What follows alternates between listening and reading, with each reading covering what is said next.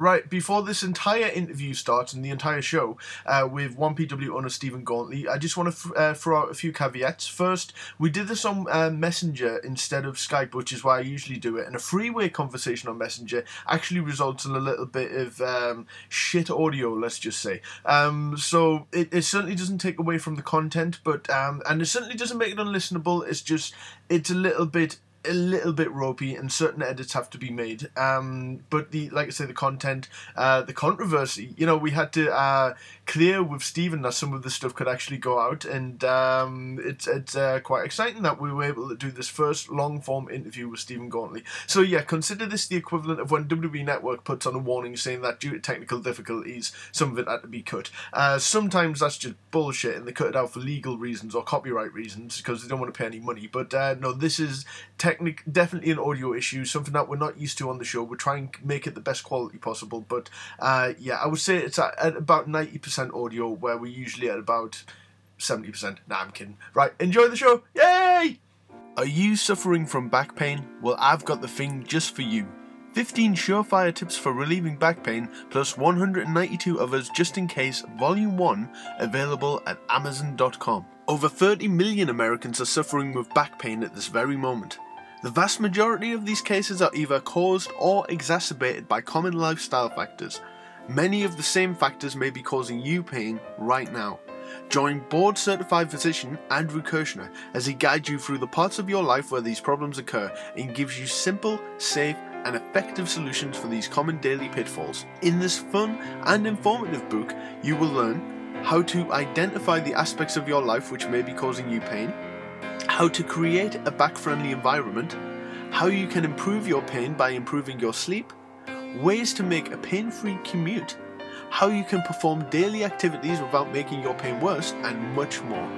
Andrew Kirshner is so well respected in the field of back pain relief. He has, famous clients such as DJ Jazzy Jeff. He has done many talks and lectures at universities in the UK. He has appeared on QVC demonstrating back pain relief products, and that is because he is an expert in his field and people trust him.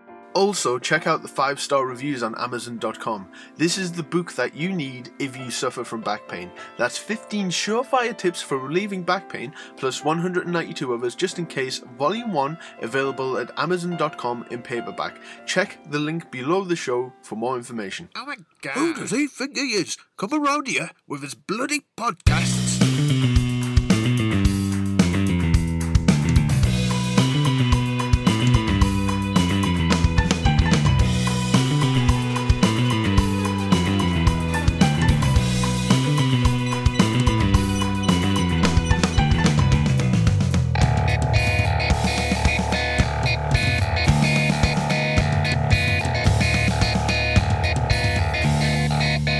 Kids, welcome to another episode of Turnchuckle, for the very first time brought to you by Grapple Arcade. I am Pablo, and my compadre, co-host, lover, mother, and pet, I don't know, Mark Fox. Hello. Foxy from Grapple Arcade is here. Every intro is going to be that good. So how are you doing? Well, I was all right. I was fine until I called you me mother. The intro, yeah. Now I'm running to the hills.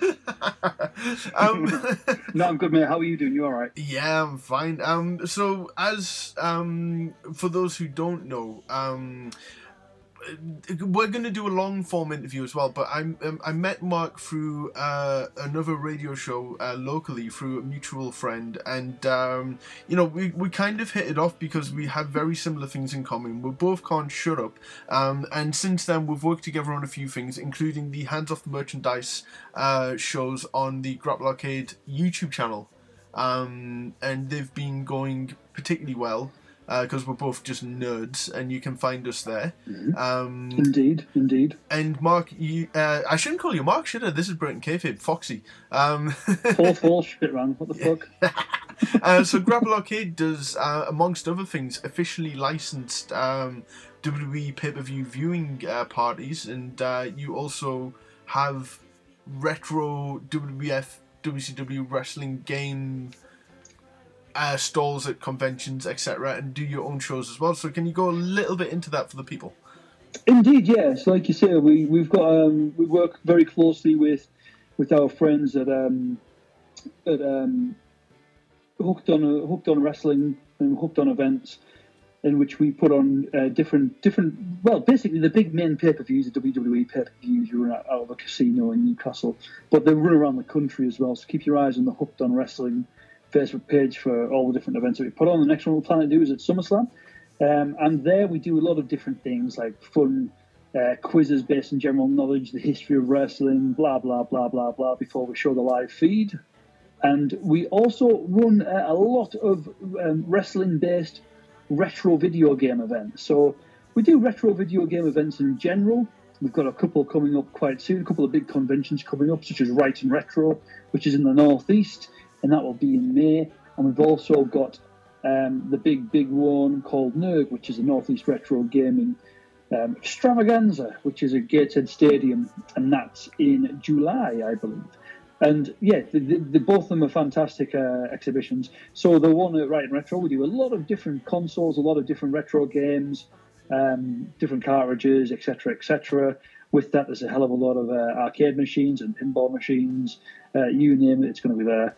And with NERG, it's a large convention. We're expecting a couple of thousand people through the door, as we do every year. And we're specifically this year going to be, well, I'm not sure I say specifically this year. For the last couple of years, we've run wrestling tournaments on things like the N64, on things like No Mercy, on things like NWO Revenge. But this year we've managed to construct a WrestleFest cabinet, an original one, which we're going to be running. Very, very excited about that. Yes, indeed, us too. And yeah, we've managed to get hold of two now over the space of the last couple of months, in terms of basically Frankenstein's monster pieces. But they are original motherboards and original marquees and some donor cabinets and a bit of this and a bit of that, but they're all original machines, and we're going to be running some tournaments on there, and a whole lot of fun prizes to be won Bray Wyatt Funhouse style. Beautiful. So it's going to be good. And there's a video on the Grappler We run around the country as well. We run around the country doing different gaming events. So basically different exhibitions, different events, whether it's after parties for wrestling events, whether it's conventions. They book us to come and do some events. To sort of do an event at their event, if you like, such as For the Love of Wrestling. We will be at the Love. Well, we will have been at the Love of Wrestling by the time you hear this. Yes. It was a rip-roaring success. It was bloody fantastic, wasn't it? It was incredible. You should have seen them all playing the games. No, but yeah, we've been there, and we do things such as that around the country. And you know, there's much more to come in terms of events that we're going to be bashing out there. Absolutely, and we're going to be doing a lot more podcasts as well as YouTube content on the Grapple Arcade YouTube channel. So all links will be below the show, and we'll be keeping you well up to date with everything that's going on. But today's show is a pretty historic show where we have interviewed Steven Gauntley, of the former owner of one of the biggest British companies to ever come out of Britain, England, United Kingdom, Europe even, 1PW.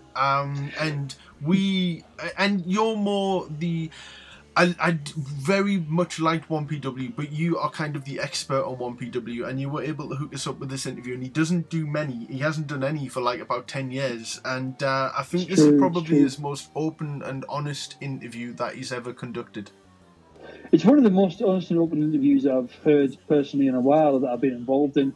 I've been lucky enough to do a few over the years with different wrestling personalities, and I was speaking to Steven through different means about something completely different, actually. And I didn't actually realise it was him to start off with, and he didn't mention it either. So it was quite candid in the way we were chatting. It was about something completely different, about different things that we've been working on. And he mentioned that he's a big fan of the concept that we run at Grapple Arcade with the gaming and the wrestling combination. And it's an interesting take on things, and he happened to mention that he was involved in wrestling at one point himself, and I was like, "All right, what were you doing?" He said, "I used to be a promoter." I was like, "Oh yeah, you know, oh yeah, all right, yeah, whatever." You know, so did Barry, my next door neighbour, and so did his wife Susan. You know, and so what was the crack? Then it was like, oh, it was just this company down south called 1PW. My name's Steven Gauntley, and I was like, shut the front door, Steve. All right, mate, how you doing? Fancy a chat? So yeah, that's how it went. But it was, we were very, very pleased that he was happy to come and have a chat with us. He could have easily have said no, as he mentioned himself. He has said no to quite a few in the past. So we're honoured that people like to say yes, put it that way. And he was very open and honest with us through this conversation, and very humble, very as intriguing. Well. Yeah. Absolutely, yeah, man. I think it's going to be very interesting. I think a lot of people have formed opinions about Steve. You know, I'm sure you wouldn't mind me saying this. A lot of people have formed opinions about Stephen and 1PW, and I'll probably say myself included as a fan, because you don't really know what's going on about other than what you read on the internet and stuff. So you hear about things and you hear snippets, and some of it's obviously bollocks and some of it's potentially true. Who knows? Only the people involved know. And you probably form opinions, rightly or wrongly, based on what you hear. And I think, regardless of how things went within a wrestling promotion that he ran, people have possibly painted Stephen in a particular light based on what they've heard.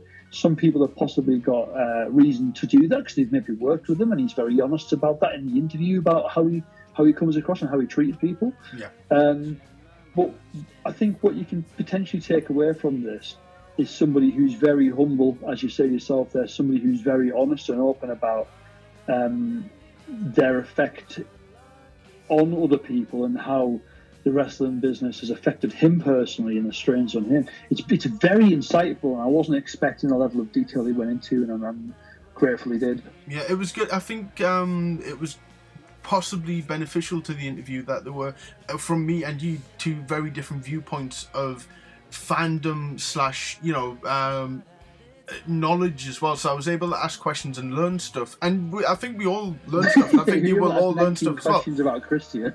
Well, yeah, no, I didn't go too far. You didn't. I'm mocking. I was good. And we weren't afraid to probe. We wanted this to be fun, but we also we were given kind of to a point carte blanche to ask anything that we wanted.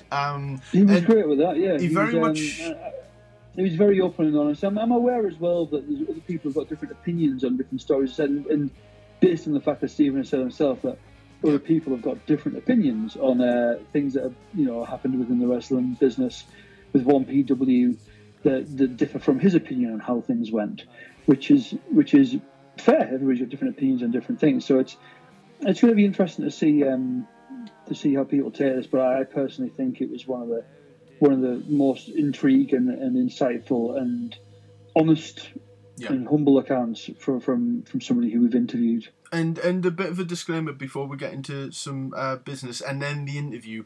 We're kind of finding our feet with this format. Slight technical difficulties. It doesn't affect the quality of the interview. And you may hear a cat running around at one point. This show is held together by sticky tape. Most podcasts are done from bedrooms. But I'm in the kitchen, I'll have Well, there you go. That's why we got that wonderful reverb. That's why your voice sounds so relaxing.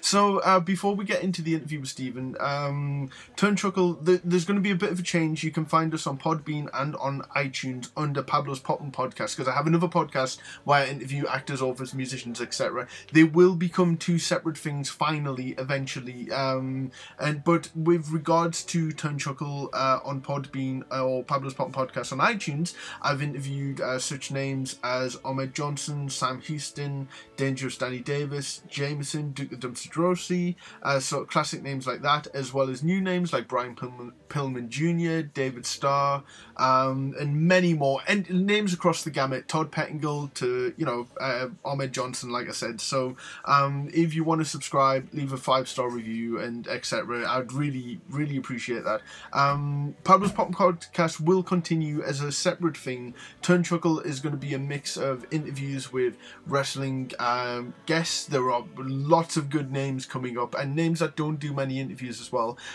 Myself and Foxy are going to have a weekly show where we're going to be talking a large array of topics, largely retro related, but sort of in the news, that, you know what I mean, and we're gonna get in the new news, and we're gonna get nerdy, and we're gonna talk merchandise. We're gonna obviously talk new generation, yeah,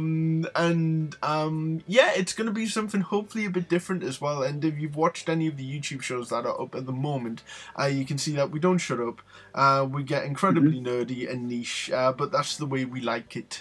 So it's probably worth just letting them know, I suppose, that we've joined forces. You know, like the mega powers. Forces. Yeah, a bit like the mega powers. Yeah, we hopefully won't explode when a cat gets between us or something like that. And, yeah. You know, I carry it backstage for medical treatment, and you get all jealous. Nothing like that. But it's basically, you know, Pablo's been doing his Turnchuckle thing for a while now, and it's growing to what it is, and it's I've been very lucky podcast with lots of wrestlers on it. Yeah. Been running the Grapple Arcade thing myself it'll be a year this April, so it's been going for a while. It's not that long, but it feels bloody decades long. How long it's been going for? And then together we obviously constructed Hands Up the Merchandise. So what we decided to do was just partner and just join everything together under the umbrella. This is true, and we are what we are. Old Turnchuckle episodes will be reworked without the intros and stuff, and will be a part of the Grapple Arcade umbrella as well. So a lot more news to come on that upcoming. Before we get into it, because we do have a sponsor that you heard at the top of the show, 15 Surefire tips for relieving back pain, plus 192 others just in case, volume 1, available at amazon.com. The show, if you help support the book, if you've got everyday back problems, this is the book that you need. It's also available on Kindle as well. Your supporting of the book, link below the show, helps support the show, because he basically gives me some money to help feed the cats, and it keeps the cats alive, basically. And it keeps us on Podbean. So, which is only £6 a month, but the measure of success is if I can pay for it out of the sponsorship money, basically. Absolutely. So there may be a lot of wrestlers, or maybe a lot of roadies or whatever, who have got bad backs. So this is definitely the book that you need. He's a certified doctor. He's done lectures in all over the world. He has famous clients, like I said at the top of the show, like members of The Roots and DJ Jazzy Jeff and many more. And he's amazing, and couldn't do it without him. So yes, that's the business out of the way. Enjoy the interview, a historic interview, I would say, with 1PW owner Mr. Steven Gauntley. Yeah, no, it's probably 10 years, to be honest. I have been asked a couple of times over the years, and I've always declined. I've really spent a lot of years. I think I was so traumatized by everything that I just, I've declined. But I guess now is the time when I guess it's time for my therapy. I'm honoured. Honestly, I'm humbled that you guys even want to talk to me. In fact, if there's anything that I can add to this, I'm really grateful for the opportunity to talk, to be honest. Thanks, guys. So we're going to open up all the old wounds, basically. Okay, so, well, let's... I hate to do it in this kind of sort of almost predictable interview format, but because you've never really done anything like this, I think it'll be a great way to start. So, being in the UK, what was your first exposure to wrestling? Well, as people, if anybody who followed 1PW knows that I was so ignorant to British wrestling when I started in the wrestling business. So as a child, basically, I remember when Sky TV first came out and the first sort of satellite dishes came out. They were like big white satellite dishes in those days. Yeah. And my mum got Sky, and it was on Sky Movies, and it was WrestleMania 5. I'd never seen wrestling. I'd never known anything to do with wrestling. And I guess I'm trying to think I was young anyway, and I was absolutely transfixed by this show. And it's become really what I would say is the love of my life, which has been wrestling. I mean, it's hurt me, but it's also loved me. Well, if I remember correctly as well, I've seen some adverts for WrestleMania 5 on Sky. We didn't get it until like June. Because it was like such a big deal. They didn't show it until like a couple of months later. It certainly wasn't immediately.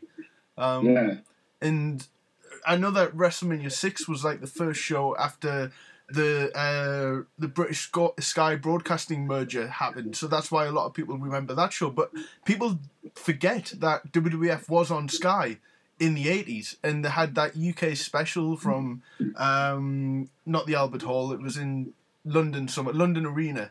That was shown on Sky One, and yes, Sky Movies showed a lot as well. And so, like, did you collect the figures and everything back then? Oh, of course, I didn't. Every wrestling addict in the 80s collect. Yeah, Hasbro figures, definitely. Still do, mate. Still do. Well, I used to deal in. Well, my company before 1PW was like a wrestling figure company. It was One Up Games, wasn't it? Yeah. We even had a Jack, because it was Jack Specific, the license then, and we had a Jack Specific exclusive William Regal made. I have that figure. Legged myself up, really. It sounds so glamorous when I say, yeah, we picked the fake sculpture, we picked all the accessories, but I bet I had to buy 5,000 of the bloody things. I think I've still got like 10 of them. Brilliant. Right. Well, we'll keep one aside. We'll chat about that later. Yeah, I very much remember. Were you a part of, like, before we get into it, because I knew this would like venture into figures at some point. So like I remember there being like a poll on which Regal costume you wanted, and I remember a man's man with a helmet was a choice. Like, was that a worked poll, or was it like? Trying to think. No, we genuinely did have a load of options from Jack's, and we didn't. I'm sure it was legit. I mean, I'm trying to really remember now exactly what happened, but yeah, no, we had a bunch of options. I think we went for I'm sure he had got Born Love or something. Yeah, it was quite the current gear, and he had a black eye and everything. And I love the box for it as well. Like I got one signed off Regal at a show a couple of years ago. But yeah, no, the great figure. It's great that you had that exclusive. Like I say, it sounds so glamorous, but it really did leg me up to be fair. I probably lost a fortune on it, but things were so like. It was such a juggernaut that it's hard to even describe now, and it's surreal describing it, but that was probably a drop in the ocean of what was going on there, and that's a major amount of money. And I didn't, so yeah, I probably lost a fortune on that figure, but... Well, that's the first scar. That's the first wound opened. So it's all right, guys. I'm over it now. I've got a box of plasters. It took more than plasters to heal these things. I'm in therapy. So, so you watched wrestling growing up then. So what was the first show you went to? Was it a WWF show? Yeah, I'm a bit hazy on the years because a lot's happened in my life. I'm about to turn 40, so just bear with me. I'll try and get inside the brain here. Yeah, it was. Well, they were at Sheffield Arena when they used to come there. Mm-hmm. And I don't know if it would have been 90 or 89, but I distinctly remember Andre the Giant being in the Bushwhackers corner. That sounds like 91. Because I'm a nerd. There might have been one before that. I really can't remember now. But I saw everybody that I wanted to see in that era. I saw across like 3 or 4 house shows in that period. I tell you what, did Andre wrestle on one of these shows? Because there were pictures recently that surfaced of a 91 tour where Andre teamed up with like either the Rockers or the Bushwhackers to take on the Orient Express and Mr. Fuji, and that like blew my mind that Andre had a WWF match in 91. Or is this like completely hazy at this point?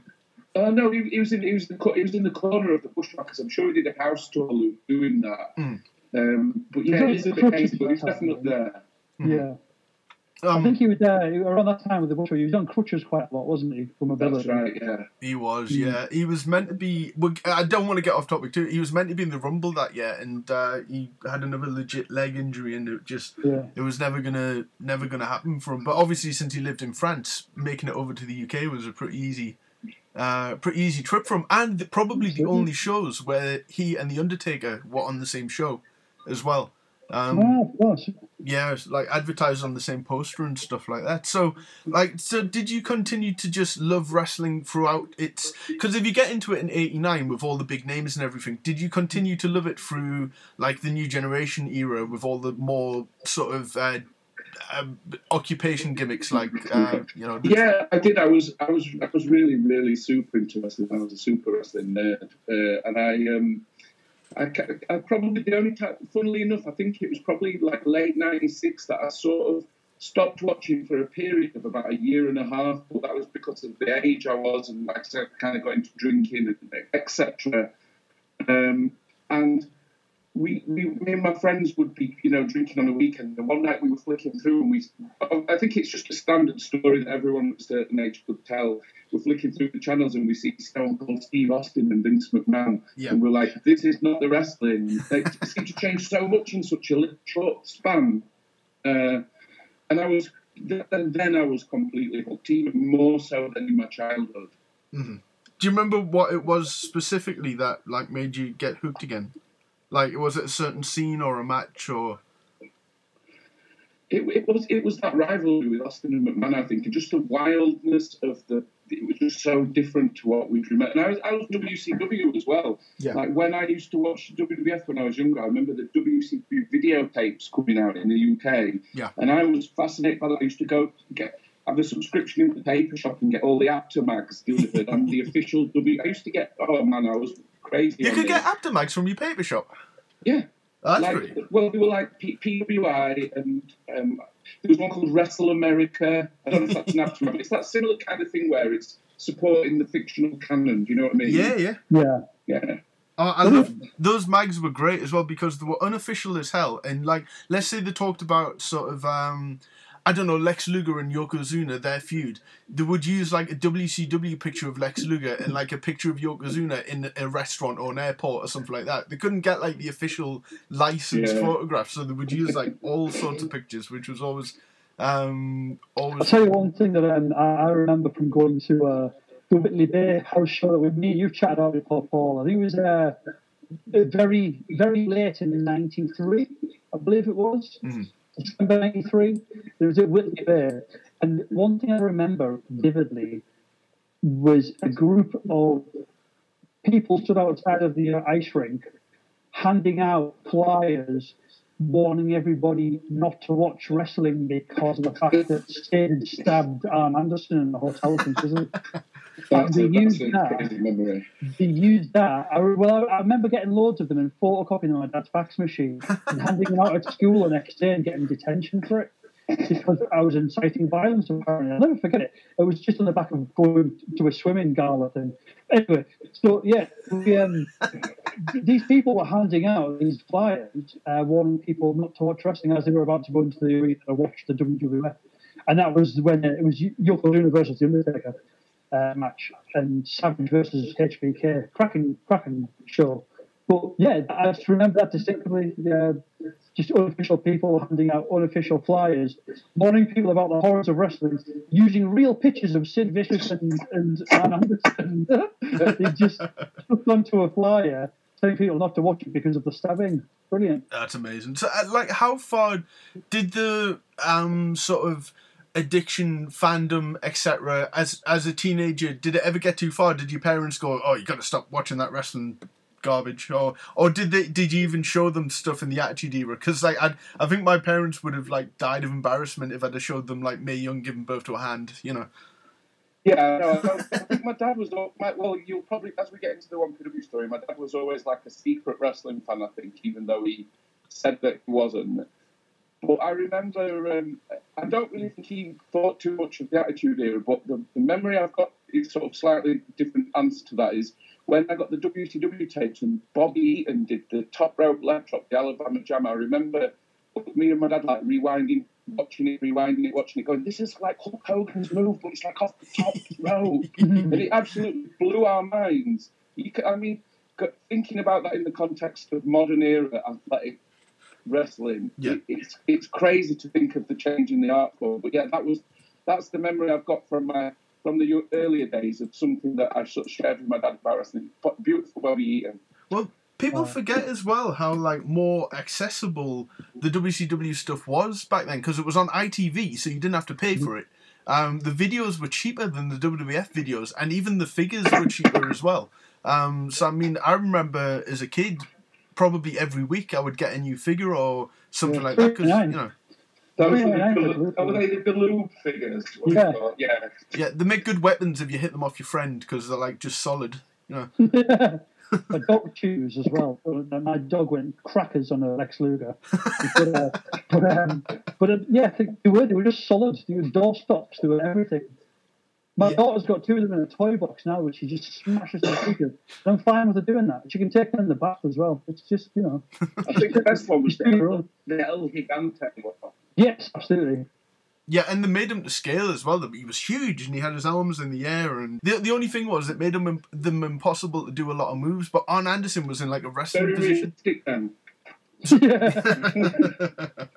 So it's kind of weird that like sort of between the Attitude Era and 1PW kind of starting, there's really not that much time difference really. So I mean, when. What kind of spurred you on to actually start a company? Because that couldn't have been taken lightly, that decision. Right. Well, to give you an idea, just from the Attitude Era, this is how much of a super fan I became. And it shows my age as well, because it's like the internet was out, but you had dial-up in your house. Yeah. So and we didn't have internet in my house. This must be like 98. I would get a bus into Doncaster town to an internet cafe. Where I would pay to go on a computer, I would pay to print off all the Raw results, all the SmackDown results, loads of different columns and things, print them all off, staple them up in the internet cafe, and that would be my material for the week to buff upon and know. I became absolutely fascinated at that age with the way everything was put together and produced and booked and that aspect of the business. And then I was just a super fan. It never faded. And yeah, it's 2004 that we opened our wrestling shop. Yeah. 2005 would be October 2005, we did the first show. So going back a little bit, in terms of when you talk about the production and stuff, because that is, in terms of critiquing a show now, that is one, I would never critique the wrestlers because like I'm not even remotely athletic, you know what I mean? But like, in terms of like production and stuff, I do sort of critique it if it's not to my taste. And I know that, you know, everyone's a critic and stuff like that. But what kind of flip the switch for you in terms of like, did you do media at college or anything like that, or was it kind of, were you reading like the Meltzer mags or whatever at that point? No, I dropped out of university. Yeah. Twice. Rebel. So that was my education. I was just absolutely obsessed with it, and I've always been really creatively minded. Mm-hmm. And we just ended up with this business that we built from nothing, and it ended up being a really success. I don't think there was much in the way of. We used to get people to turn up our shop from all over the country just because there was nothing like that. Mm-hmm. Yeah. And I was just absolutely obsessed. Yeah, I'm sure I subscribed to the what's it called? Dave Meltzer's newsletter. The Observer. Wrestling Observer. Yeah. But to be honest, although I was obsessed, I didn't actually have a clue how any of it truly was put together. You know, people, when they're fans, they think they're a super fan and they think they know, but they don't really know it all. And I didn't have a clue, to be honest. I was just completely oblivious to it all when I started. So you started with the store first. So what happened then? Did you did you have to get out alone or whatever? And like, what connections did you make? Did you go straight to Jakks Pacific at the time, or? Well, the theatre came after we were already promoting. Oh, okay. Yeah. In terms of that, there was a 1PW book. I'm sure you'll probably get to that later. But in that, I did tell this story that the reason and how we came to do the first show was so we had this shop. We started that from nothing. And it was doing really, really well. I think I probably had 6 staff. And I am and I've always been a complete work freak, so I was working constantly and driving it all forward. And my dad was quite involved in the business just because he loved to see I guess he loved to see me doing something that I loved and being, whatever, quote unquote, successful. And he one day just said, "Son, could you do a wrestling show?" It was just like one of those random questions. And I was like, yeah, I guess. And he said, "What would it take to do a wrestling show?" And I was like, let me come back to you tomorrow. So I think about it. And I came back and I said, well, we'd need, and this was literally, I'd be like, well, we need a ring. We'd need somewhere to run. And that was it. And then we were like, okay, well, we've got X amount of money here. So between me and my dad, can we raise the other money that we need? I think we came up with a ridiculous figure, like 50 grand to put on a show. Bloody hell. Right, okay. Bear in mind how long ago this is and everything that I've been through since. So I'm trying my best to remember for you guys. And I've got sort of no preconceived. I am prepared for this at all. I've not jogged my memory in any way. I just thought, let's go in cold. Whatever dark skeletons. The best way, man. The best way. So, I mean, what was the local... Because it's kind of odd that, like, someone would run a show but not necessarily have, like, a wrestling school to have the talent. So was there, like, a scene going around at the time? Were there other shows being put on, or...?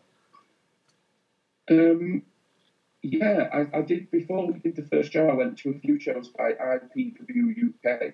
Mm-hmm. And I went to a couple of shows that I'm sure they were promoted by Brad Flash in like Swinton or Rotherham or something. Yeah. We may have gone to a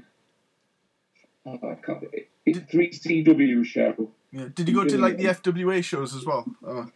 Didn't go to any FWA shows, no. In fact, that's it. I went to a show promoted by Alex Shane called International Showdown. Mm-hmm.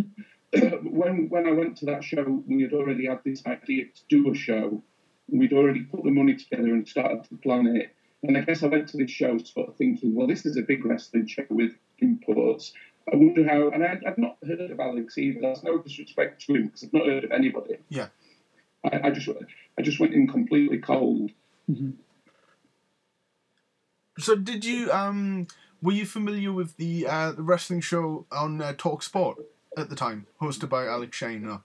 No, I never heard it. Oh, see, that was my first exposure to him as well, and that's how the FWA got on Bravo and stuff like that, and I think Eddie Guerrero came over and Grandmaster Sexay and stuff. I mean, it seems really primitive at the time now, but that was like everything, like Jody Fleisch and all those kind of names. Yeah. Oh, it was huge, wasn't it, at the time? Yeah, that sort of 2005 time frame was absolutely huge for British wrestling. There was so much happening. Yeah. There was so much potential. And then all of a sudden, really exciting wrestlers were interested in coming over to the UK to put shows on. And as a fan, again, I was somebody who wasn't huge on the British scene, as that, when I was around that sort of era. I wasn't very much aware of it, apart from what was going on up here, really. But people willing to come over, such as names that you've mentioned there, it was big news back then. It was huge. Yeah, it really was. I mean, for the first show then, did you just stay local or did you bring in international talent? For that first show, it all got a bit crazy before it even began. I guess I probably reached out to a few people who I'm trying to remember exactly how it went. Basically, I was in contact with a couple of people, including a chap called Kingdom James, he's from Toronto. Mm-hmm. And he put me in touch with a couple of other people. I was speaking to a Dutch guy called Rick Peters.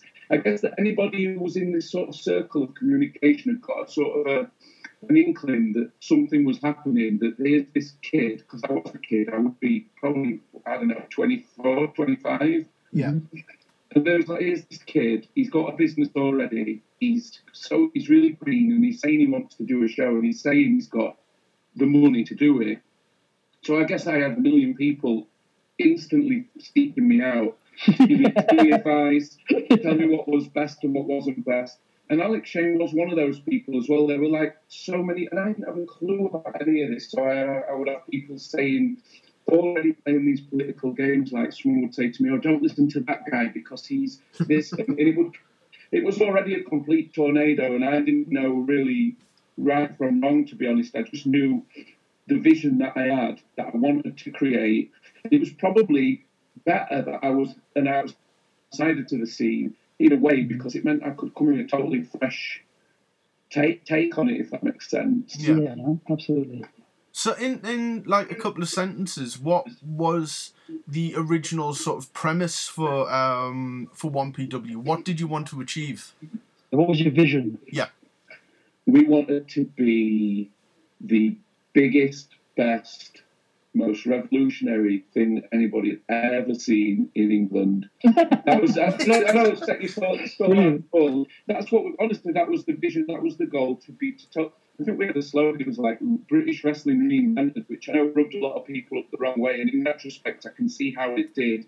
But that was genuinely what I wanted to do. We just wanted to blow everything else that was there completely clean out of the water, and we didn't just want to do that, we wanted to be the best indie promotion in the world. That's genuinely the goal and what we wanted to achieve. Well, this is why I give 1PW so much credit, because there was that kind of rebirth of British wrestling at that time, but it didn't really take off as it could have, like as much as it has now. And 1PW really seemed like the thing to me at least, to really get to that next level, to get where we are now. So I mean, I would happily say that British wrestling, like strictly in this country, and I'm not talking WWE UK, like wouldn't be where it's at without a company like 1PW. Thank you. It's absolutely bang on. It's absolutely true. I mean, you had your finger on the pulse, and you're willing to push the button, so to speak. Mate, I was willing to do, and I know there's people and a few people that will hear this, and I know what the reaction will be. I can hear them now saying I'm an egomaniac, but I was willing to take the fucking giant gamble, just like I've done my whole life. I was willing to put it all on the line every time. That's how you do something that people remember, I guess. Yeah, absolutely. So, well, oh, sorry, go for it. No, it's all right, mate. I was going to say, going into, so what was the first show? It was October, I'm guessing, wasn't it, for Cruel Twist of Fate? Is that correct? That's right, yeah. Yeah, and that was obviously in Donny at Sky Dome. So, in terms of how you went about booking this first card, then, Stephen, was it the case of, right, we know who we're planning to get from the UK, because that's an easier way to approach people, because the roundabouts around here, and then from there you start picking up which international talent you wanted, and was it a case of, well, I really want them because I'm a fan of them, or was it because of, well, if we book that person, we can get that person over at the same time, or how did that come about with that, especially with that first show, because I imagine it's just a massive open door. I think with the first show, what it was, the idea of the lineup, and it's going back to what I answered the previous question, that we wanted to create a lineup that was not just like something that was the biggest thing in England. We wanted to create an independent show lineup that people all over the world would look at and think that is something special. So this was when TNA was sort of in its cool period. Kind of. I remember that. And we were working with them, so we basically had to pick of anyone we wanted from TNA, because I guess money talks, and we had the money to book whoever we wanted. So we picked, who we wanted from TNA. And then this was around the time that the WWE had done the ECW One Night Stand event. Yeah. And I know that there'd been politics, how they couldn't book some wrestlers who had done another one, hadn't they? Like, were it Shane Douglas promote as well? Yeah, the Hardcore Homecoming, was it? Yeah. Yeah, it's a bit sketchy, isn't it, because it's so long ago. But we were able to book wrestlers that had appeared on both shows, so we would be able to, in my mind, it was like, well, we can do a lineup of ECW guys. WWE couldn't even put together. Mm-hmm. Because I mean, we had Tommy Dreamer, and I'm sure he worked in the WWE office at the time. Yeah, he did. Amazing. Yeah, he did. So I mean, with 1PW then, starting out, like, I find that wrestling companies at the time, it doesn't happen so much now, and I think wrestling's generally better for it in this country, that companies were trying to base their reputation on a style of wrestling, but I think that, like, boxes them in a bit too much. So, like, in terms of styles of wrestling, was it, you wanted everything from, like, the big indie names to former WWE talent to current TNA, but to UK names and all styles of wrestling. Did you want, like, who was the target audience? Was it the families, or was it, like, the hardcore fans? No, this was, well, to me, this was marketed to people like myself. It were marketed to people who knew wrestling, who were fans of. I think, this is it. It was really marketed to. It wasn't marketed to like the super wrestling fandom. We wanted to market it to that kind of wrestling fan that wasn't exposed to indie wrestling. Yeah. That knew of. That was like a super fan, but only a super fan of the big product.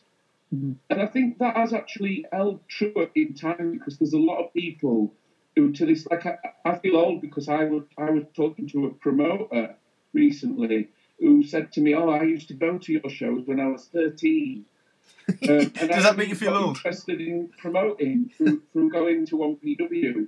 So not only did it make me feel ancient, it kind of proved that that it did expose a big audience to, and then obviously it exposed them to the British talent. People said we didn't do anything for the British talent, but I think time suggests otherwise, really. I agree with that. Early on, because it is wrestling, and you're going to get some of the harshest critics ever. Like, what was the feedback like on the first show in particular? Like, did you go straight online, or was it reported in dirt sheets and stuff like that, or? I think at the time it was fan forums. Oh, of course, yeah. It's so old that I don't even think there was a Facebook or anything back then. Yeah. And we used to get, obviously, the thing with 1PW straight off the bat is we instantly seemed to have a really sort of voracious, kind of passionate fan base instantly who would blindly follow it, that kind of thing. And I was so immature and bought into it all. I was the biggest 1PW fan of all. But then it rubbed some people up the wrong way. So there was like a vocal, small group of people online that would hate everything 1PW did. They would hate it, and anything I said was wrong. And it created that friction instantly. So there was always that sort of mixed feeling about it, if you know what I mean. I mean, 1PW... Sorry, go for it, Sal. It's all right. I was just going to say, in hindsight, do you think that was possibly a good thing? The fact that there was so much sort of like love or hate were here, and people were talking regardless. Well, at the time, it was really painful, but in retrospect, as you look at it and take the whole picture into account, people were talking about that promotion. No one can deny that, and people remember it. Yeah, thankfully. Absolutely. We're talking about it exactly right now. So, because to me, 1PW always seemed to if people disagree, fair enough. But like to me and to friends, 1PW seemed to have a good connection with its fans and sort of keep up the communication and stuff like that. But did that kind of, when you would get like the harsh criticism and stuff like that, I mean, if a wrestler couldn't show up or something like that, did that kind of make you want to back off from being so open with the fans? Or? Well, bear in mind that the people that were the critics of 1PW didn't come to 1PW shows, so they weren't our customers. Yeah. Yeah, so the people who were our customers, and I was so blindly defendant of that company that I really was like, I can't believe that was me now in retrospect at this age, because as I look back at how I acted then, it took me along for the ride more than anybody, and I was so passionate, and we were genuinely open with our fan base, and we were that, like we had the shop people could come and see us in the week, they could directly come and talk to me. We were really open with people. I never regretted that. I absolutely used to love our fans. Yeah. It's interesting thinking back because I went to a number of shows around probably starting 2006. I think I went to a couple of shows back then. It was the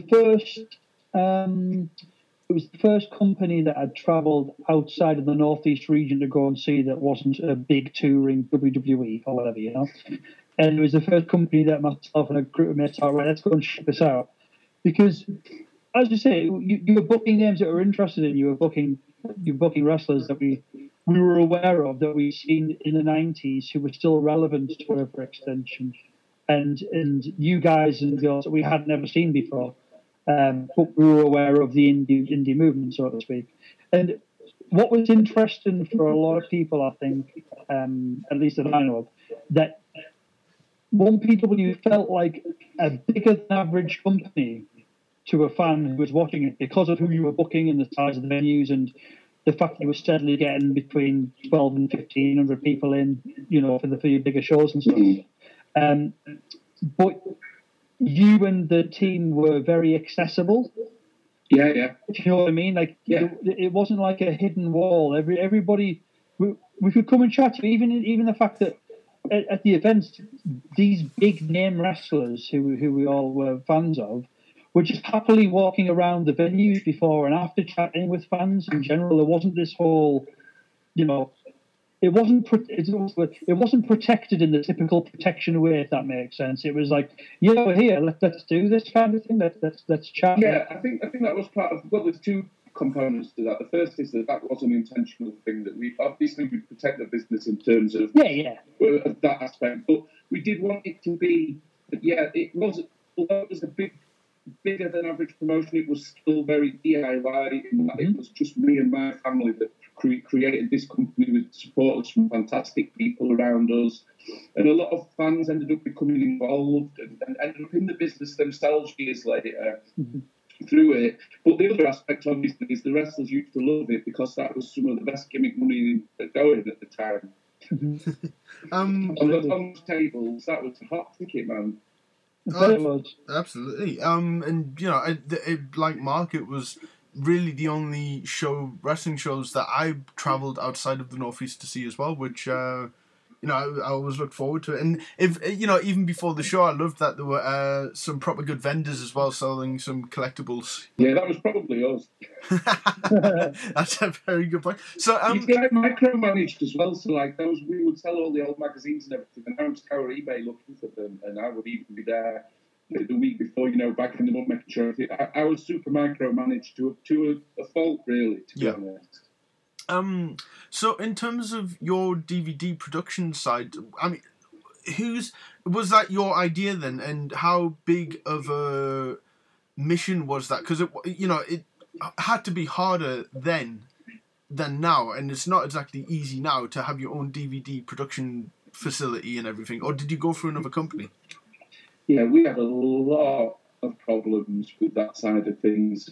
I mean, that would be a whole podcast in itself, but just to give you the sort of brief sort of version.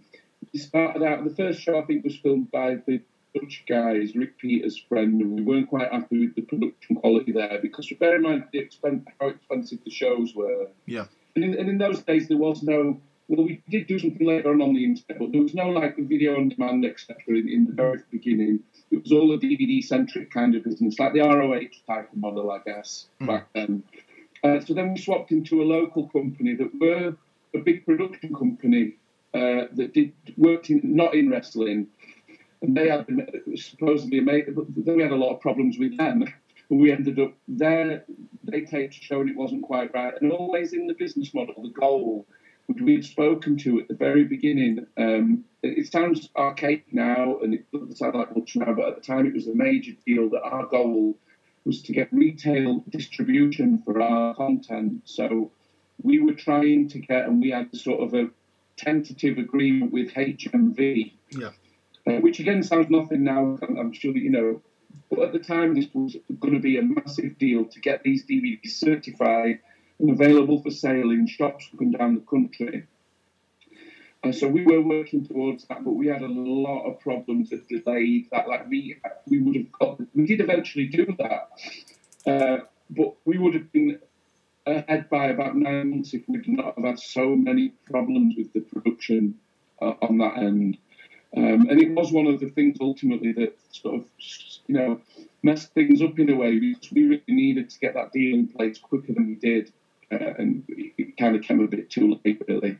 Well, too far ahead, Stephen. When was it that you moved on from 1PW? Sorry, I'm just trying to get a timeline right with the events that happened. I left. What was your last show? It was a show in the Granby Working Men's Club in Edlington, and it was called Working Man's Blues. Oh, yeah. Yeah, and I had the blues for real. And this was in, I think someone will correct me, but I'm sure it was something like July 2008. Yeah, it was July 19th, 2008. So as things picked up then, because obviously you had the big shows, so you were doing a lot of. Were you doing more smaller shows as well, just to like keep the business going, sort of thing? No, we started doing the small shows in 2007, and the small shows, to be honest, were like it was just a way to sort of. We launched a training school as well, which was massively successful. I was going to ask about that. Yeah. So it was a way to bring on talent. I became really, really fascinated by it, and still to this day, I would say, not that. I mean, like. That was my favourite thing, was developing talent and taking them from level A to level B and bringing talent on and introducing them into the show. So the smaller shows were a way to be able to do that without obviously diluting what we were doing on the bigger shows, really. Yeah. And we did, the smaller shows were quite profitable comparative. So how much more involved were you with those shows, or did you kind of leave that to whoever the trainer was, or? No, well, originally 1PW, I was sort of running the entire company and overseeing everything, every department. I was just sort of the head of everything, and we would have a specific person in charge of what you would call a booker or a writer. Mm-hmm. So in the first early shows, it was Kingdom James did that job. But I appreciate that he had an impossible task because he reported to and worked under me. And I was like the worst boss possible for anyone because I'm a micromanager and I would be so interfering in it. And I just wouldn't leave him alone to do the job. So eventually he left and he was replaced by Steve Carino. Now, Steve, I learned so much from him. It's unbelievable what I learned from him. If you plotted a graph of my wrestling sort of, learning curve, it would go straight up in a line as soon as I started working with him. Really think a lot of the guy. We haven't spoke for a lot of years. I think there's probably some issue between us, but I genuinely loved working with the guy. But again, he probably found me to be quite an impossible boss.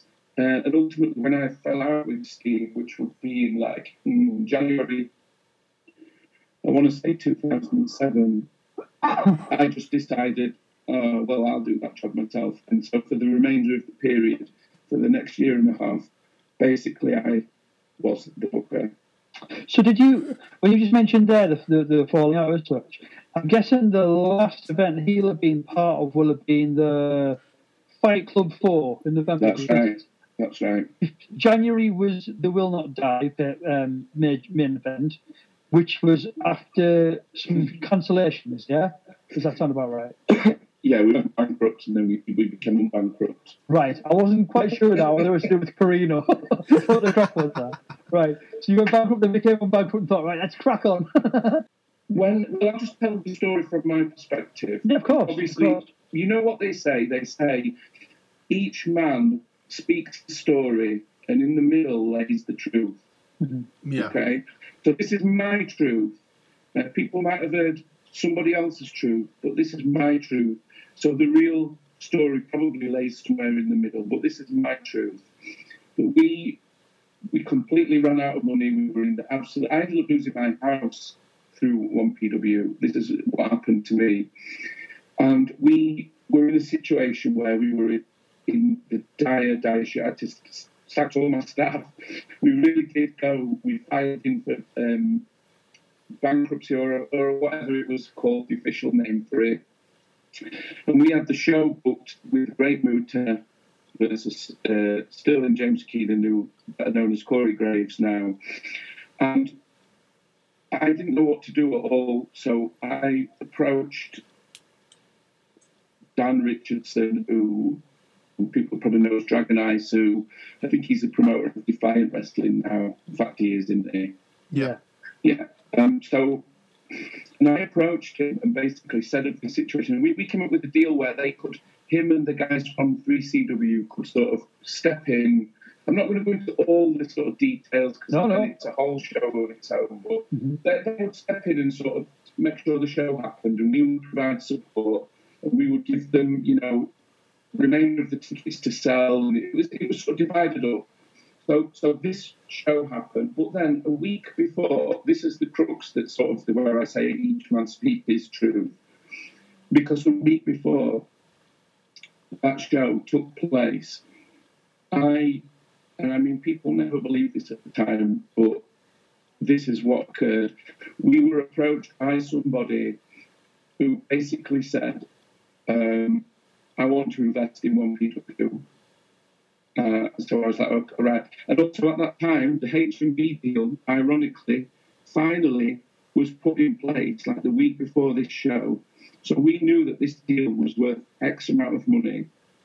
So I approached ISU and said, look, I don't know what to do because you guys are now promoting this show.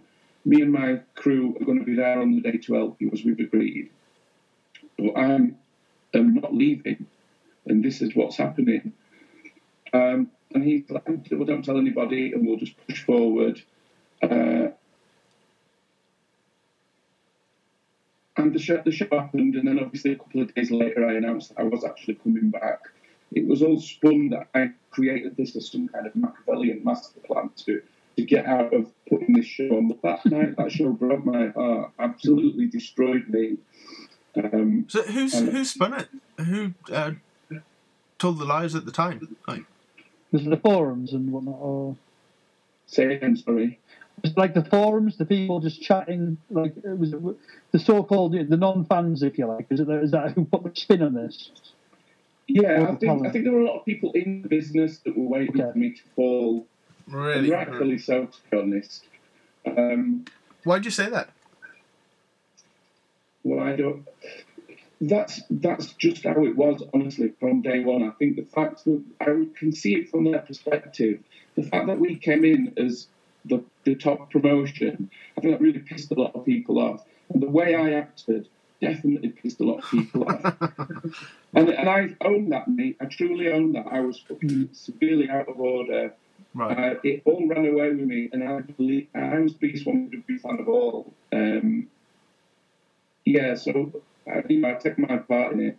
So was 1PW your full-time job then, and One Up Games? Like there was no other way to support like financially what you were doing, or? Yeah, no, that was my full-time job from early 2004 until when I left in June, whenever it was, 2008. Was the shop still running alongside at this point, Steve? No, when the Will Not Die show happened, when we went bankrupt, the shop closed. We legitimately did. One Up Games went bankrupt. We ended up, we lost all the stock. We lost that side of the business. So then when we relaunched, I didn't have the officers. We just relaunched a bit more of a streamlined company. Mm-hmm. And I was in effect working out of my house, and we used to have meetings every week at the Dome with the sort of core group of people who were around me. And weirdly enough, those shows were stripped down from what had been in that first year, which is how I like to remember 1PW, that first year. Yeah. Well, those shows after that were my favourite creatively, and they were the shows that we created the best content and give the best platform for British talent, I think. Yeah, I think that's a fair point from like a wrestling fan's point of view, like an outsider's point of view. The first year was almost like setting the scene with the import TNA names, and then that second year was the more like, right, we're here now. This is who we are. This is what we're about, and this is our roster rather than. If that makes sense, it's more like a roster then, rather than a kind of import shows. And I mean, you can. It's easy for anybody to say in hindsight, but if I'd have known what I knew, because the learning curve was so steep. Yeah. If I'd have known what I knew a year, 18 months into the game, if I'd have known that at day one, then things probably would have panned out a hell of a lot differently, because I would have had that model from day one. It kind of took me the first 6 months to sort of realise what we had, what was going on, and to really start. I mean, people said we didn't start pushing the British talent until that period. But if you look at a show like the Know Your Enemy shows in 2006, where Johnny Storm and Jody Fleisch won the tag team tournament, won the tag champs, and we were like the support, we were pushing him. I saw Pac on a show, and I was adamant I wanted to get him featured on the shows, and we did Pac versus AJ Styles. Yeah. we really were focusing on British talent. I just wish I'd have got that focus just that little bit sooner. No, absolutely. So, was a bit a two-part question. Were there any? Did your stuff ever get shown on the wrestling channel at the time? Excuse me. Yeah, we did. We produced a show for the wrestling channel. This is where I give a shout out to forgive Adam. me, because I didn't have the channel at the time, so I just saw whatever I went to a friend's to see, so I didn't get to see nearly as much as I would like to have. So. Yeah, well, this is where I give a shout out to Adam Curtis and obviously Brett Stedman, because I know they'll be listening, and they were the poor unfortunate souls who were tasked with producing the 1PW TV for the wrestling channel. Right. And I give those two jobs and set them on a shoestring budget. But they had amazing content to draw from, like the matches, and they produced all the filler, the links and everything. And the show, I think, did tremendous numbers. And this is what I would like in them days. And I can't, so we would get the first report in, and I was expecting, and they said, oh, you had 0.001, so you've done like £1 or nothing. So obviously any rational-minded business person, if they were unhappy with that report, would go to the person who produced it or the company and speak to the person and discuss it. Yeah. But Steven Gauntley in 2006 was not a rational-minded business person. He was a maniac on a mission to. I don't even know. It's hard for me to connect that person. Do you feel though that if you weren't just an absolute maniac at the time, that you wouldn't have taken the jump into actually opening a wrestling company and going as far as you did? Would you feel that? Mate, you've got to take it all, man. With me, that's it. It's feel like all the things that I did wrong, as big of a maniac as I was, as much criticism as people gave me, that part of me is the exact same part that is the kind of person who would make that thing in the first place. So it wouldn't have existed if I wasn't so insane. Mm-hmm. So with TV exposure and in the arenas and stuff like that, or especially the TV exposure, did advertising, adverts during the show, did that help sustain the company as well, or sponsorships or anything like that? Well, the wrestling channel, that to conclude the story, instead of doing what I said a rational business person would do, I just instantly cancelled the show, went on our fan forum and said, to paraphrase, the fucking wrestling channel are a bunch of dickheads, they lied to us, blah, blah, blah, we hate them, and that was it. That was my way of dealing with that professionally. We cancelled the show then and there and basically made a lifelong enemy out of, I think the guy's called Sean Herbert. Lovely guy. Unfortunately, he had to work with me, you see, and I was a total douchebag, so there's that. How do you know how long? We made nothing on the rate. In fact, it cost me a fortune to make that show. Yeah. Because I paid Adam and Brett their wages, and we put, all the equipment and everything, and we didn't get anything back from it. So no, we lost a fortune making that. So, sorry for opening all these financial wounds for you here. Hey, it's all good. It's all good. So I'm sitting pretty in my mansion right now, so don't worry about it. Brilliant. So the second part of that question was, who owns the footage now? Pass. Oh, okay. I would say, no. If I answered that, I think, how can I put it? Would you get sued? I think I would be inviting a tax upon my person, so I will prefer to pass on that answer right now. But I guess we'll find out. So, okay, I don't know how far I can push it. So, Vince McMahon doesn't own the footage. No. Okay. So I mean, I'll tell you. And I'm going to invite a tax. It's okay. I'm all in on this situation. Did Repo Man repossess the footage after you went out of business? He did, but then I got it back from him. See, there's going to be a lot of people make a lot of claims, but I'm going to claim right now that I own that footage, and I invite anybody to challenge me on that.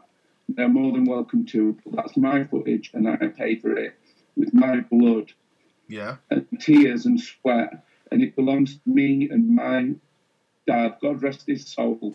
That was his dream, and it was my dream, and I'm going to invite anybody to challenge me on that. That's my footage, and you'll see what may be done with it in the future or may not be done. That's interesting. That's very interesting. So, well, I was going to ask a question, and it was a really good question. I've had too many Red Bulls tonight, boys. That's all right, man. That's all right.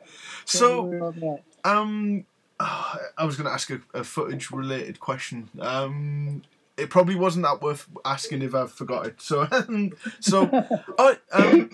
was it one of those? I again don't know if I can prod too much, because I've had this thing with studios when I've recorded stuff musically in the studio. Whoever records it with their equipment or whatever then claims to own it. Is it one of those kind of deals, or can you really mechanical copyrights and things like that? Well, I'll tell you, all the 1PW footage up until I left, 1PW was recorded by a company. Well, was produced. The footage was 1PW Promotions Limited. That was all the way through. Yeah.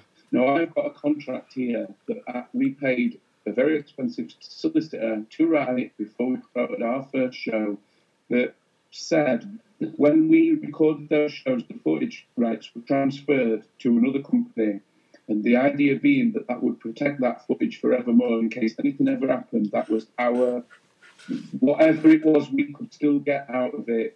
And so whatever happened to the footage subsequently thereafter, and I even, funnily enough, I've just moved house recently. I've moved house for the first time on my own. I'm 40 years old, just about, and I'm now... I'm reborn. I'm living on my own, and when I moved house, I discovered the original 1PW contract where I quote unquote sold 1PW to the conglomerate of Dragon Eye Suit, etc. So I've got that paperwork. I don't think anyone else has a copy of it, but I found it when I moved house along with. Oh, I bet you have some footage. So I'm basically, that's what I'm saying. It's mine. Oh, I bet you have some gems in your vaults. So, see, Mark, this is the gold. This is the stuff that's going to end up on Meltzer's newsletter. This kind of info. So we've really, we're dug. We've got some controversial comments. This is good. So, Mark, the last show that I went to see was Invincible, and Sheamus was there, and I believe Homicide was there, and Austin Aries, and so that show didn't get a release, I don't think, or did it? From the top of your head, I don't think it did. It could be Invincible. I'm not sure, guys. Oh, again, I'm asking. I'm like, what colour socks did you wear on that day? You know. The shows that there were so many shows that were produced and were put into retail, because I have a memory of Martin Stone, who's now wrestles as Danny Burch in NXT, phoning me up one day. I was driving. I obviously safely pulled over to take the call.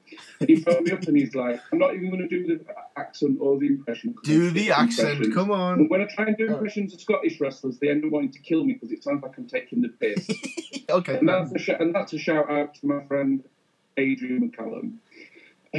And Martin Stone phoned me up and he's basically, I'm in HMV. And I'm on a DVD in HMV, mate. This is amazing. It really was a big deal at the time. Yeah. It's really cool. It was as well for us. You got to understand that as well. It was for us being able to walk into HMV and seeing you in there as well. Yeah. Seeing anything other than... mad. It was mad because... But back then, even WWE DVDs weren't as accessible as they were in, 2012 onwards, if you like. You know, there was a certain time frame where all of a sudden the shops were flooded with them. But at the time when being able to spot the DVDs from yourselves in the wild was quite a fun thing. No, it really was, because WCW obviously didn't make it onto DVD. ECW did, but they started showing up in Poundlands and stuff like that, just really weird. But in terms of HMV, WWE wasn't really releasing archive footage at that point, and just to see anything from another company was very, very exciting. And I'm gonna indulge myself at the moment. Christian is my favorite wrestler, so I might have one or two Christian questions for you. So how and we'll not go too much longer as well, but this is kind of the last thing that I really want to ask about Christian. So how accessible was he? Did you have to go through TNA at the time to get Christian, because he was NWA champion?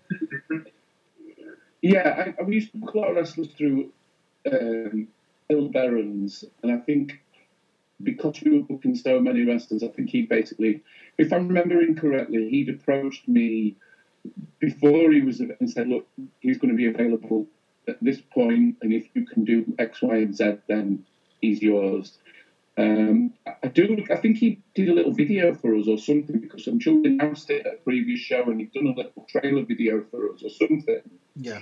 But yeah, I spoke to him quite a few times. I'd love to say he was a nice guy, but we ended up not seeing eye to eye, really.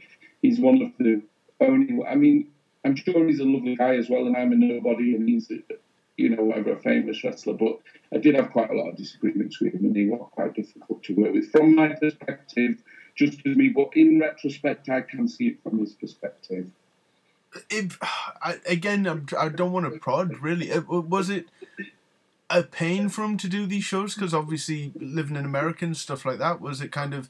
Did he feel like he was being kind of rented out to another company sort of thing, or...? No, I think he'd heard that. Wrestlers used to hear about WCW, and you'd hear about the way that they were treated so well. They had the best accommodation. Like indie wrestling, it was hit and miss in terms of how you were treated when you were booked. Like, would you get the proper ground transport? Would you get a decent hotel? And we always looked after the performers, because my philosophy was always, look, I can't do this, and I wouldn't be able to do this. Mm-hmm. What those guys do is amazing.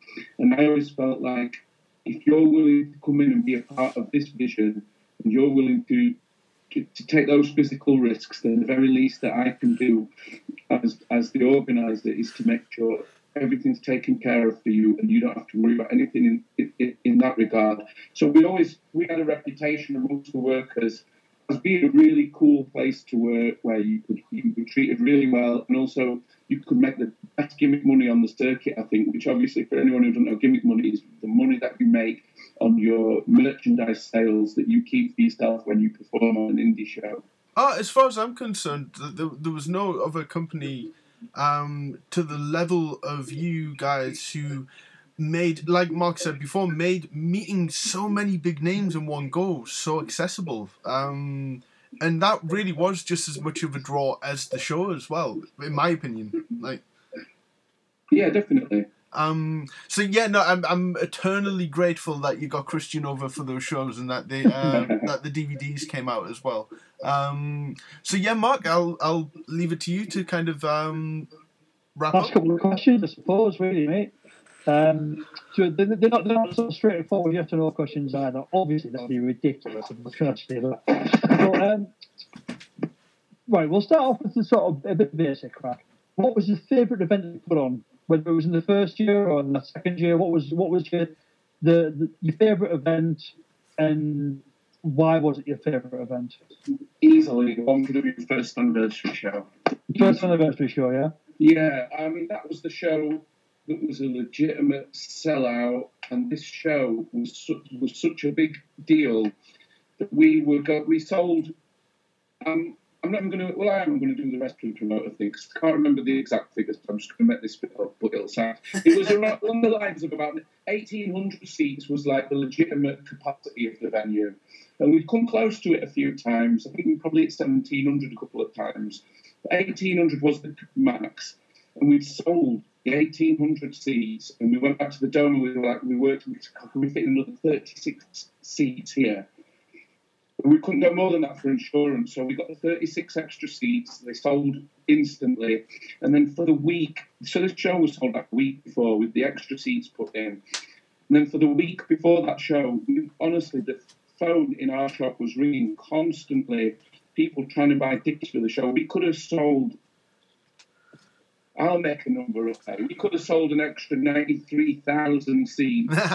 No, we really could have put a lot more people in that place. Yeah. And not only that, but when we got in there on the night, I've never in my life, in wrestling or anything, felt an emotion like that. The atmosphere in that place. It sounds cliche, but it hung thick in the air, man. I can feel it now. It's sending shivers down my spine even recalling it. Mm-hmm. It was absolutely electric. People were buzzing. And this is before the show even started. I'll remember that for all my life. Well, I will give you that one as well, mate. based on something you've already mentioned earlier on tonight, that there was plenty of British talent on that show as well. There really was. There really, really was. I think there must have been at least 57 British wrestlers out of the 212 wrestlers featured on the card across the 7.5-hour show. I may have slightly exaggerated those figures, but the percentages are probably right. Just did run until 1 o'clock in the morning as well. like a Ken Dodd show, just like never ends. But it was cracking. I mean, the card was a spectacular card, but even when you look at the card though, compared to other events that you guys put on. Yes, there was names I really want to go and watch there. Personally, there's a lot of my favourite wrestlers were actually on that card. But they weren't necessarily, it wasn't ram-packed with, your ECW alumni, your TNA. It was this balanced mix of like a handful of well-known, you had Dustin Rhodes was there, Carino was obviously there. I'm trying to think of people at the time. Curryman, Chris Daniels was there. In fact, he was against Dustin, wasn't he? Well, we did the thing. We had loads of British guys on. Yeah, there was, and also that show was driven by the booking, and it culminated that entire first year. So I think that was the thing that I was so proud about, that the atmosphere, the electricity really was not just because I've come to see X famous wrestler. It was like I've come to see, and for the first time, truly, it was like. I'm speaking as a fan. I have come to see 1PW and see what they're going to do. And it was about the promotion. It wasn't about any specific wrestler or match. That's it, and that's how it felt, I think. You could tell, as you just said, it was the culmination of what it was leading to. And it was maybe, dare I say, the birth of what proper 1PW, if you like, and not just an import company. Yeah, definitely. And I don't mean that as any disrespect when I say the word import company. I mean, like, you had an identity, I suppose. That's what I mean by that. Well, that's great, man. We'll link to that then. I don't know if it was on that card or on a different card. What's your favourite match that's ever been a 1PW match? What was your favourite match that you've witnessed from a fan's perspective? Are you watching a match, or even from the perspective of what you had a hand in the booking or whatever it might have been? What was the match you liked the best? I would say, in terms of what I enjoyed as a fan, it would be the Burridge and Nigel McGuinness. I think it might have been an Iron Man match or a 2 out of 3 Falls match. That was my favourite match that we ever put on, just from a fan's perspective. Mm-hmm. Brilliant. What about any different from a booking perspective? Because it was the coupe or anything like that? Yeah. Well, from a booking perspective, my favourite thing that I've ever done in wrestling was the Damnation storyline. Yeah. Which, obviously, after all that happened with Will Not Die, myself and Isu had legitimately sort of, not fallen out, but we guess we had done, and it was a really tender subject. Yeah. But we sort of remained in contact, and in the sort of fictional world of wrestling fandom, people really thought we hated each other. He was connected into my family as well before that, through a relationship.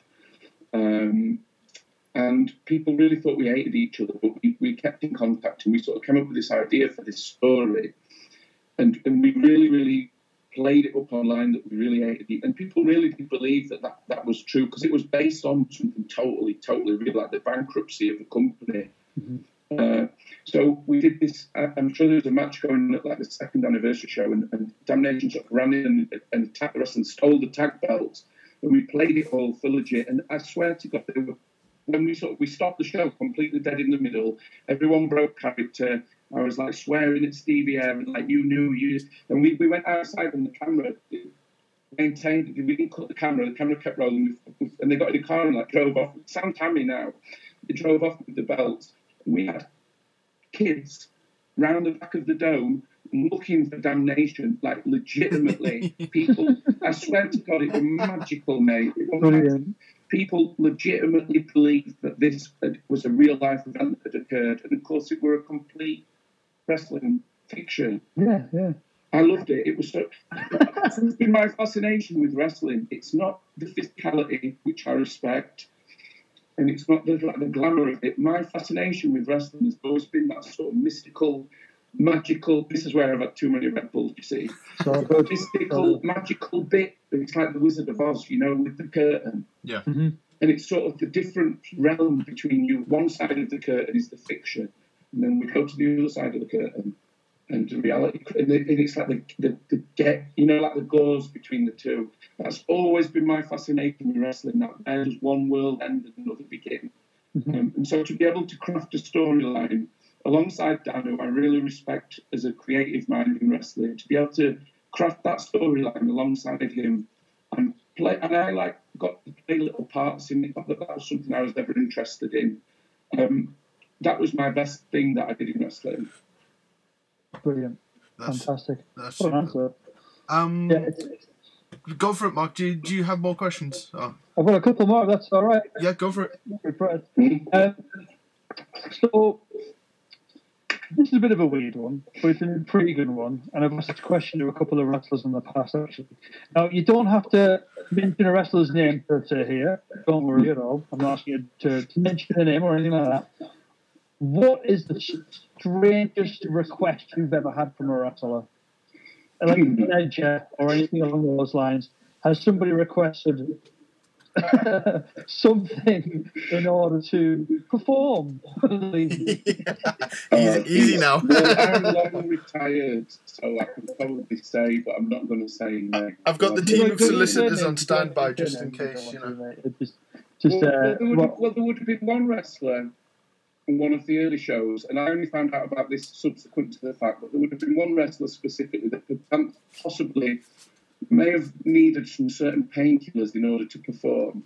I will reiterate that I already found out about this subsequent to the fact.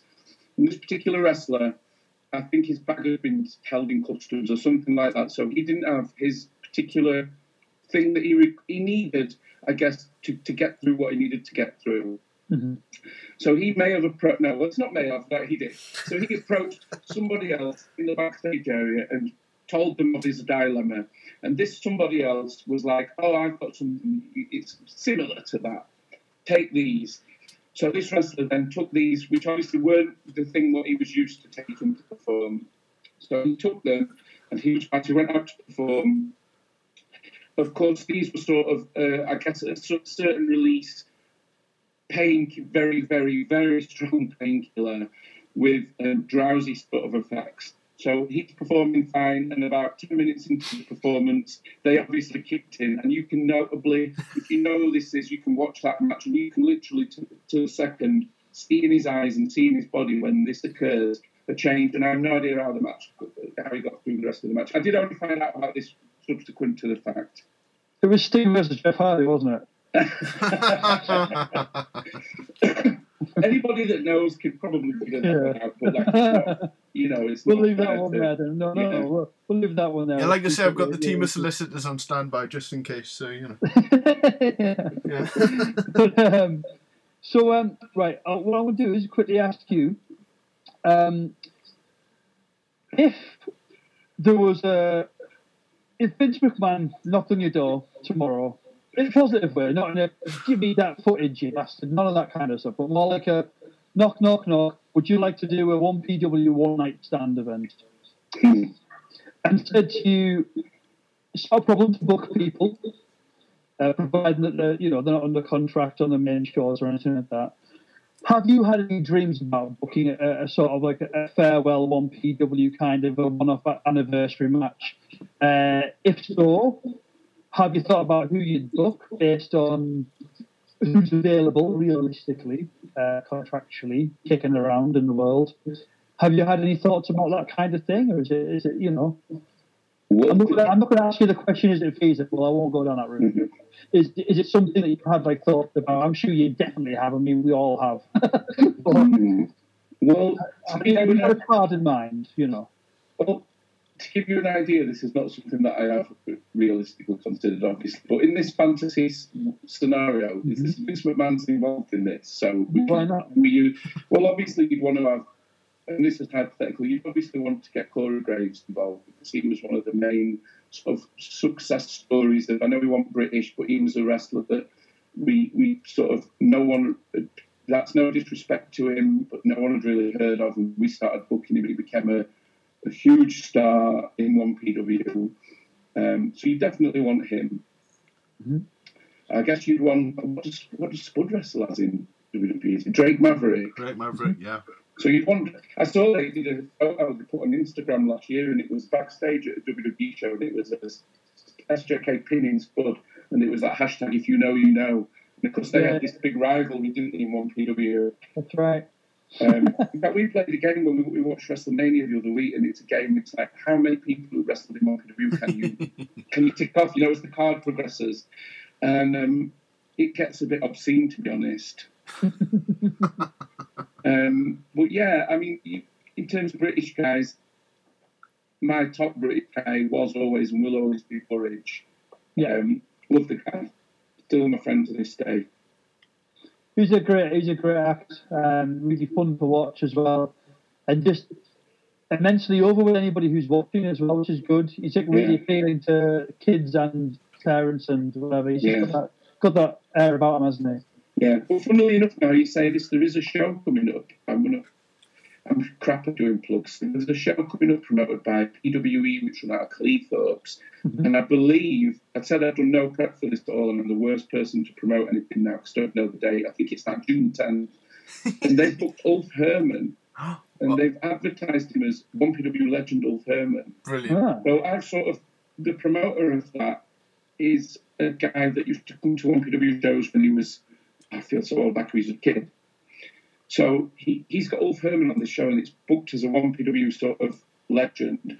So I have been, in the last 6 months, I've started going to wrestling shows again as a fan after not being involved or in any capacity with anything for years. And I've loved it. Because I've been taking my friend, who's called Michael Bell. He was the best referee in the UK for many years. He's been in ill health for God knows how many years now, and through things sustained through his wrestling career, he's like pretty much bedbound. So I've been going out with him to British wrestling shows, and it's been absolutely lovely.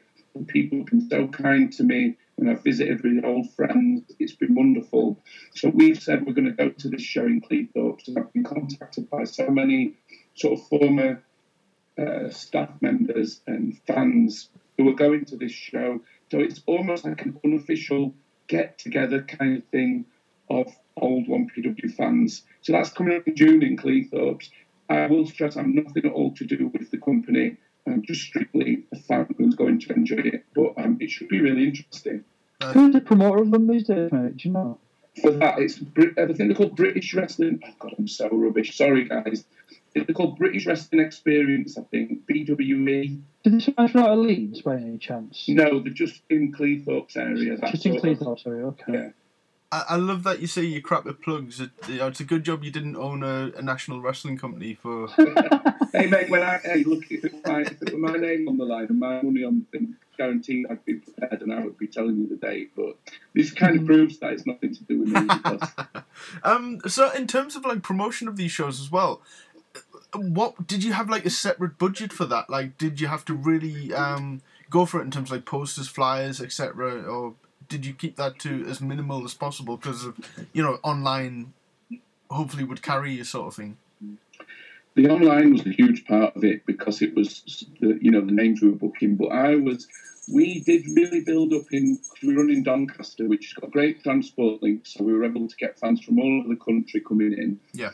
But I was always a believer in the old-fashioned style of promoting, so we would really be on the ground, postering, flyering, that kind of stuff.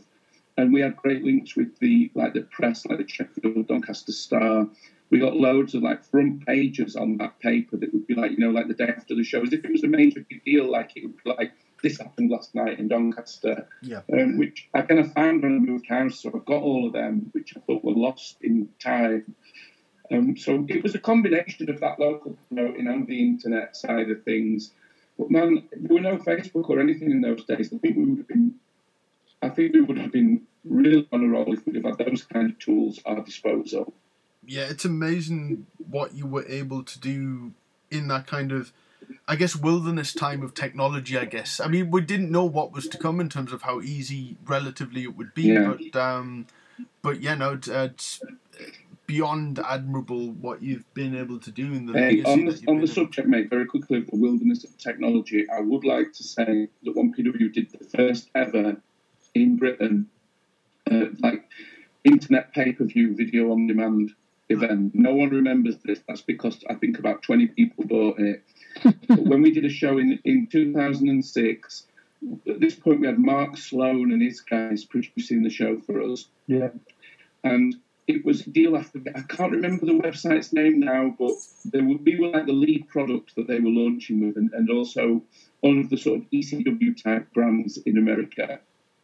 And we recorded the show that night, or Mark Sloan did, and then when the ring and everything had gone away that night, I met him at my premises at like 1 o'clock in the morning, and him and Wade and there's a bunch of those guys that ended up in NXT, and they were huddled in his van.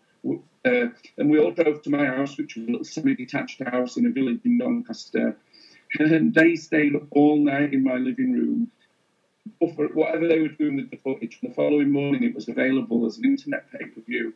First one ever, in this sort of region of the world. And that's in 2006. I think WWE took the network idea from us. I think it plagiarized us.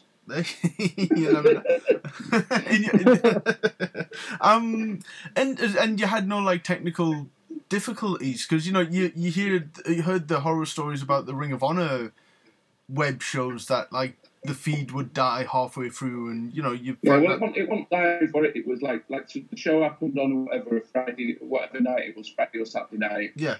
And then by like 10 a.m. the following morning, it was there as a video on demand. But that's sensible, you know what I mean? Don't go out live because you've got to... I've never been described as sensible, so thank you.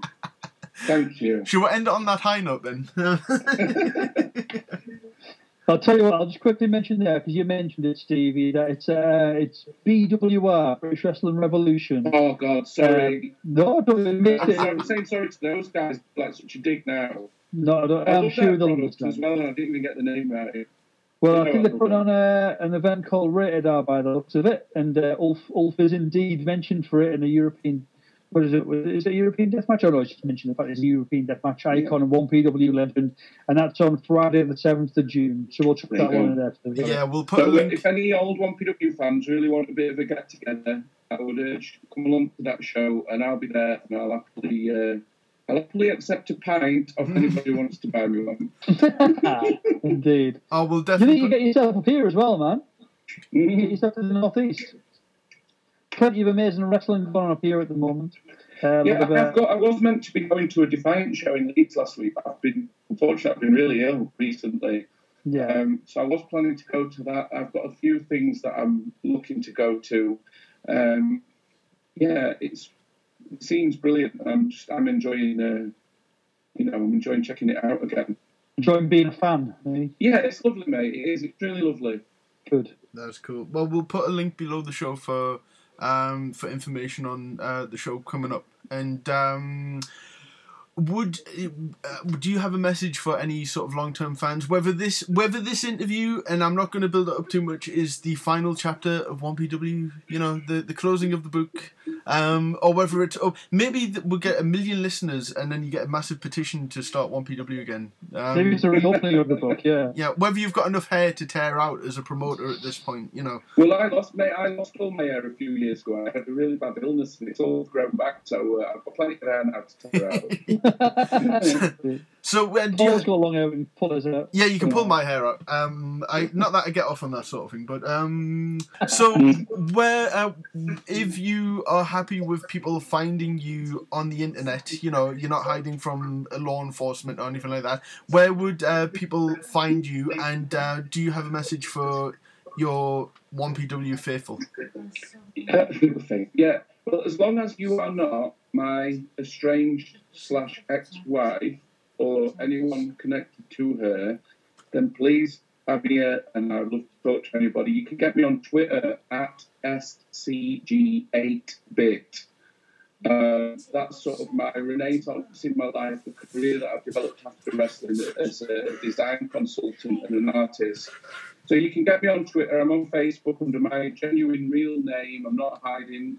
I'm Steven Gauntley on Facebook. Anybody that wants to find me or wants to get in touch with me, feel free to do so. And I just want to say to anybody that ever bought a ticket to any of those shows, that ever came to the shows, that was the fucking wildest ride of my life, and I got to live my dreams with absolutely no regrets. And it nearly destroyed me, and I had to leave for a long time. But I'm grateful to be accepted back into the community of wrestling fans as a fan, and I'm happy in my career and my life and what I'm doing. But who knows? I've given up being able to predict the future. I've tried a few times. I thought my life was going to be certain things, and of course here I am. I'm nearly 40. I've just moved house, living on my own. So life's a very unpredictable thing, and I don't know what the future is going to hold. But there's a lot of exciting things hopefully going to be going on in the future. That's amazing. Mark, do you have any last words? I'm all good, man. I just want to thank you from the bottom of my heart for taking part in this, Steve. It's been a pleasure speaking to you, and obviously we'll be carrying on chatting as we normally do during our usual haunts online.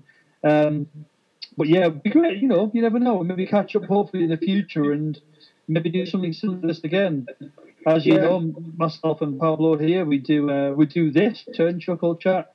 We travel around the country putting on retro wrestling game events and stuff under the Grapple Arcade moniker. And fantastic, by the way. I wish you would do one in Lincoln. Yeah, I know you do. I wish somehow that could happen.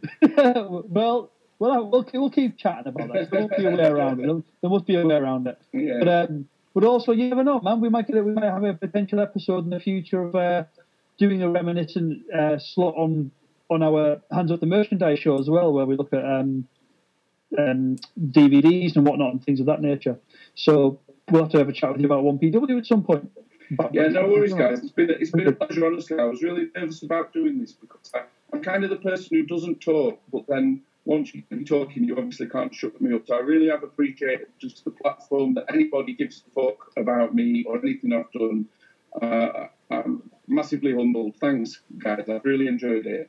No. You're welcome, man. Goodbye. Goodbye. Goodbye. Goodbye.